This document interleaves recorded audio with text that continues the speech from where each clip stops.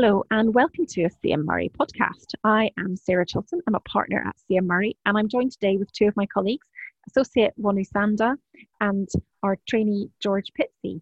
We are going to discuss today a couple of issues which have arisen in the context of coronavirus, really arising out of a number of reports which document that BAME workers are more disproportionately impacted by coronavirus, and in particular, the really sad stories about the number of bus drivers employed by TfL who sadly have lost their lives since the pandemic started in February 2020.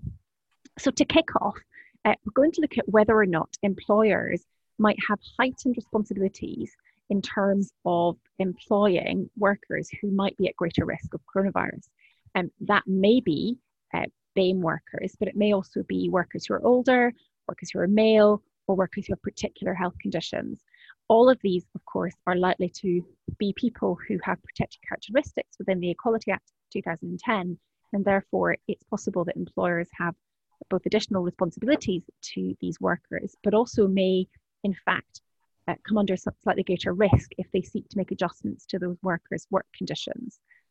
We're then going to go on to talk about some of the potential responsibilities that employers may have to workers and to their families in the case of bereaved families, and whether or not there's anything employers have to do in that regard. But to start off, let's just touch on the issue of when an employer is either requiring workers to come back to work, as is happening across the country now, or in fact in a situation where workers have always been at work, as was the case with bus drivers, and whether or not employers need to conduct any sort of risk assessment, and in doing so, what factors do they need to take account of?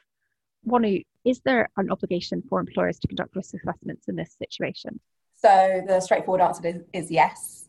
All employers should be conducting risk assessments when considering returning people to the workplace.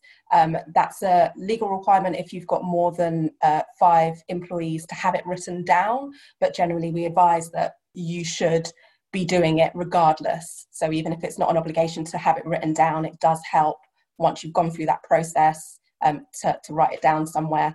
And so what you'd be looking at is the risk for the whole workplace. But as you've highlighted, Sarah, there are additional risks that should be taken into account for certain categories of people within the workplace. And that could be people with disabilities, but particularly in the context we're discussing here, people in the BAME category. So people of Black and ethnic minorities.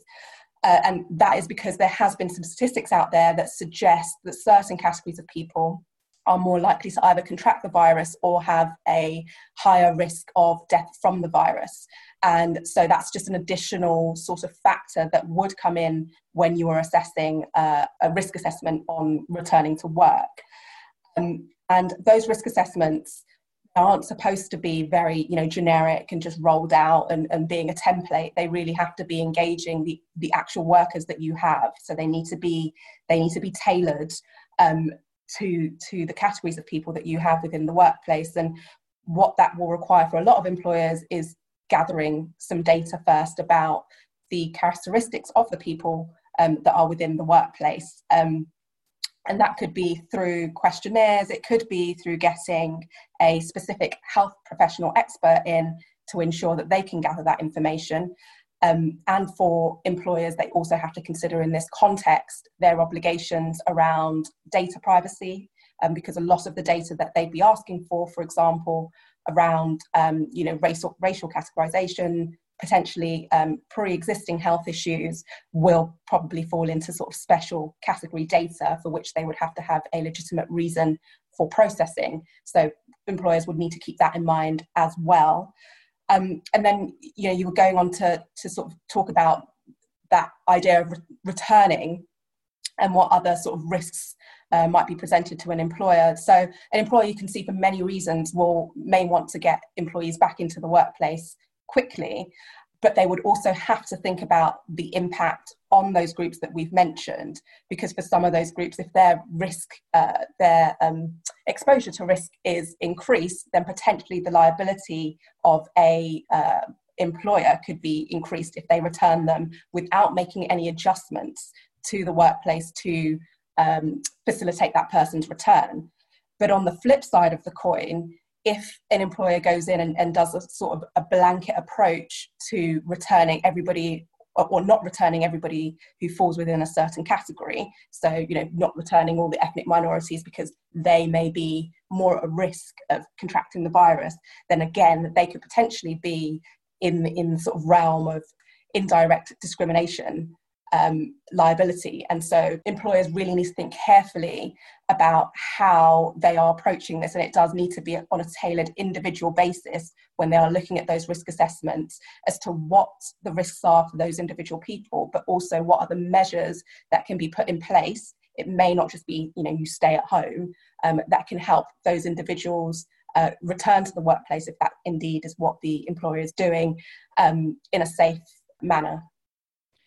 And it's probably also worth saying, I think, that it's not a case of just working out which of your workforce are perhaps within an ethnic minority group, because actually they may be different risk profiles as between ethnic minorities. And, we've already seen data which suggests that people who are Black are more at risk potentially than other ethnic minorities. And it's relevant for employers to know that information and to a very individualized basis look at the risk. And I think the other thing that I find quite important for employers is to not just make blanket assessments, and bear in mind that, just because someone has got one measure of risk in their risk profile, their other measures might be low risk, which might actually mean that they are lower risk than someone else who might, have low level risk in a particular number of categories, but would potentially overall be of a higher risk. So I think in that context, it's really worth employers, where they have people who are flagging up as any potential heightened risk on their risk assessment questionnaires, for example, to be referring that to specialists, or at least be bringing in a specialist or getting some specialist advice as to how to then actually analyse that data so that they're treating people fairly. And I think as well, referring individuals to, for example, occupational health for the risk assessment to be conducted is going to be a really good idea in a number of cases, because it may be that in fact there's other risks to take into account. For example, the risk of someone staying at home on their mental well-being might be offset against the risk of travelling in on the tube, for example. So I think it's really important to look at everything in the round. But yeah, it's quite a difficult one, because I think employers are so conscious of not treating people differently based on protected characteristics. And then here along comes this global pandemic that does not affect people equally. And we don't know exactly why, whether that's physiological or whether that's socioeconomic. We just don't have the clear data on that yet. And employers are suddenly faced with a situation where they're being effectively told to treat people differently. And that's really uncomfortable for some employers, but really important that they do that. But they do that in a kind of considered, managed way based on the data and not based on their assumptions.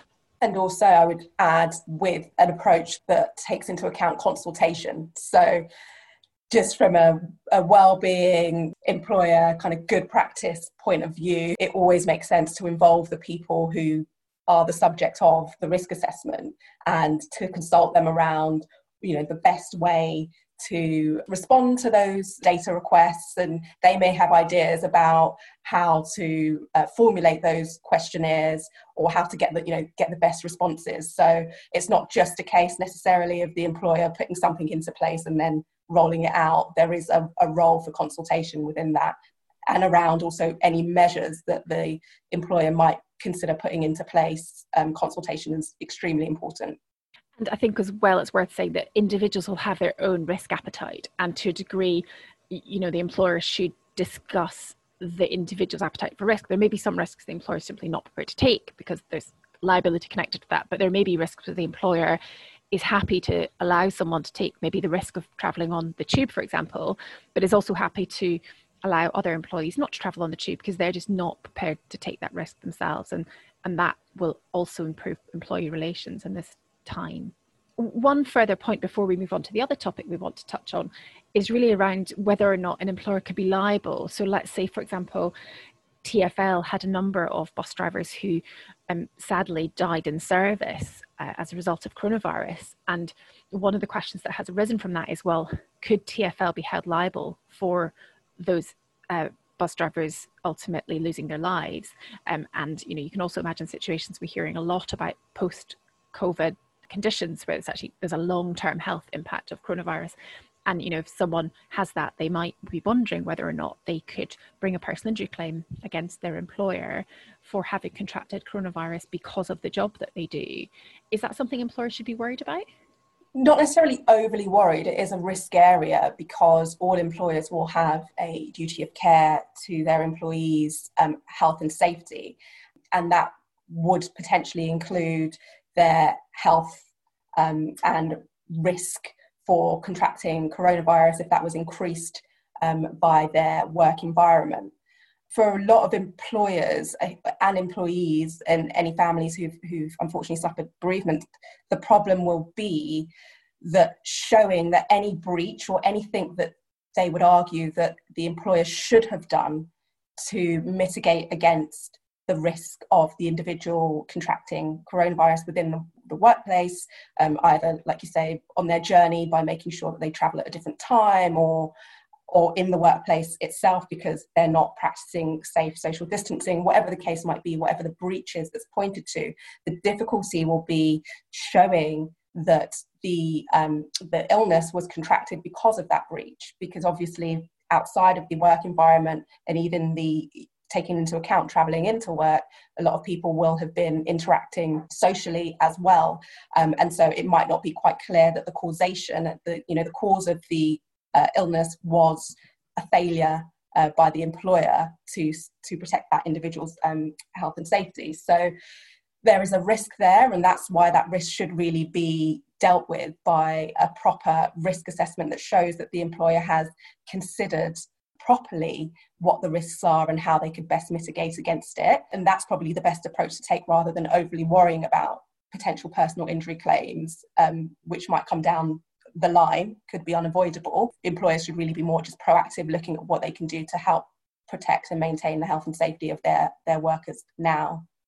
And talking about legal action, in the context of health and safety, it's probably relevant to talk about PPE. I say that obviously because there's current legal action against the UK government in respect of PPE procurement. It does make me think about PPE and that's a relevant consideration if people are in particular roles where they should have proper PPE. And we're not talking about face coverings, we're talking about, the provision of proper, face masks and visors and gloves, medical grade, for example, in care homes.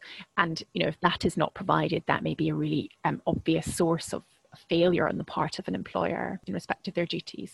Yeah, so that would be something that should be picked up in an assessment. So if an assessment is saying there are a lot of touch points in this person's workplace just during their normal day-to-day job, then the employer needs to be looking at whether or not that's going to pose a higher risk to that person when they're carrying out their job. And like you say, if there's something you can do to mitigate against that, again, it should come out within the risk assessment. It could be, like you say, gloves. It could be making sure that people are told in advance where they can go and where they can't go, where they can sit and where they can't sit, to ensure that you minimise the risk as much as possible. Yeah, and there's particular provision in respect of PPE in statute in the UK to provide that every employer should provide it, and unless that they can adequately control that risk another way, which, as you say, has been recommended on a number of occasions by social distancing. And in fact, I'm sitting in the CMRE office at the moment, surrounded by black and yellow tape, covering up a number of chairs and bits of the floor, and with various different routes outlined to make sure that anyone else who might come to join me here, albeit mostly flying solo in the office, is adequately protected in that respect. So I think we then really want to go on and talk about a kind of connected issue. If in the very extreme cases, unfortunately, families suffer bereavement as a result of someone losing their life contracting coronavirus at work or in the course of their employment, there's other issues there that people might want to think about. Wonu and George, do you want to just share some of those thoughts? As you're saying, there have been a few unfortunate cases of people dying from coronavirus and attributing that to having been exposed to it whilst at work. And in those cases, families may be looking at what sort of benefits might be available to them. And there have been a few employers, a few public employers, who have sought to go a bit further to make sure that they can provide some support to the families of these people. So first of all, I mean, I think what might be worth exploring is whether or not employers in the first place have any particular obligations in terms of benefits to families who may suffer such a bereavement. The short answer is no. There's no obligation on employers to provide the death in service benefit. This is why it's such an issue at the moment, is that there are circumstances in which people don't benefit from this. And if an employee should benefit from it, so if the employer does offer some sort of death in service benefit, what should an employee or an employer be looking to do around that? Should they, do they have to take any particular steps? If death in service benefit is provided by the employer to the employee, it will often be linked to a pension scheme. And obviously not all employees may participate in the company pension scheme. And in those circumstances, notwithstanding the fact that it's broadly available to the employees of the company, they would actually then not benefit from the death in service benefit. So our advice right now is that employers and employees should be checking whether or not death in service is a benefit provided by the company, either to everyone on the payroll or as part of the pension package. And then employers should know if there are people who aren't enrolled, you should circulate information again, remind people that this is available. And certainly employees should be live to it and consider opting in. Both employers and employees should be particularly aware if they're working roles where they'd be more exposed to possible infection of coronavirus. That leads us on to what other discretionary support that there might be that employers could potentially put into practice that are non-financial. Unfortunately, there's not a lot on offer from employers in terms of additional support for families, bereaved families. They may consider, though, expanding what support they do offer to employees who experience bereavement to the families of the employees themselves, which may include counselling, but beyond that, there is not a lot by way of discretionary assistance that is commonly available. And as you say, I mean, if the position is reversed and it's the person who is still the employee who has suffered the bereavement, there may be more support available, but it just doesn't seem to extend to the families themselves, and that might be a key area for employers to start thinking about. Yes, absolutely. I think that is an obvious area for development in terms of the support that employers offer as a matter of best practice to employees and to bereaved families. Yeah, I think particularly in the current circumstances, particularly for employers who are employing people who are going to be at heightened risk because of the job they do, for example, like coming back to the people that are driving buses in London and the heightened risk that they have been at in terms of the pandemic. I think that concludes our discussion. We hope it's been really helpful. It's obviously a very difficult issue, and we as a country and globally have been through what we hope will be the worst of the pandemic, although who knows what's to come. But what we do hope is that at least if we do have a second wave or further spikes, that employers will be more well equipped to protect their workforces than they perhaps were at the beginning. There'll be more availability of PPE and more awareness of what health and safety measures should and can be put in place for employees, particularly those who have to keep going to work and have to keep being exposed to risk because of the jobs they do, and that hopefully we won't have to see a repeat of some of the real tragic events that we've seen over the last few months. So if you have any questions, do get in touch with us. You can get in touch with us at info@cm-murray.com, or you can find any of our details on our website, which is www.cm-murray.com. That just leaves me to thank George and Wonu for this discussion, and we hope that you've enjoyed listening.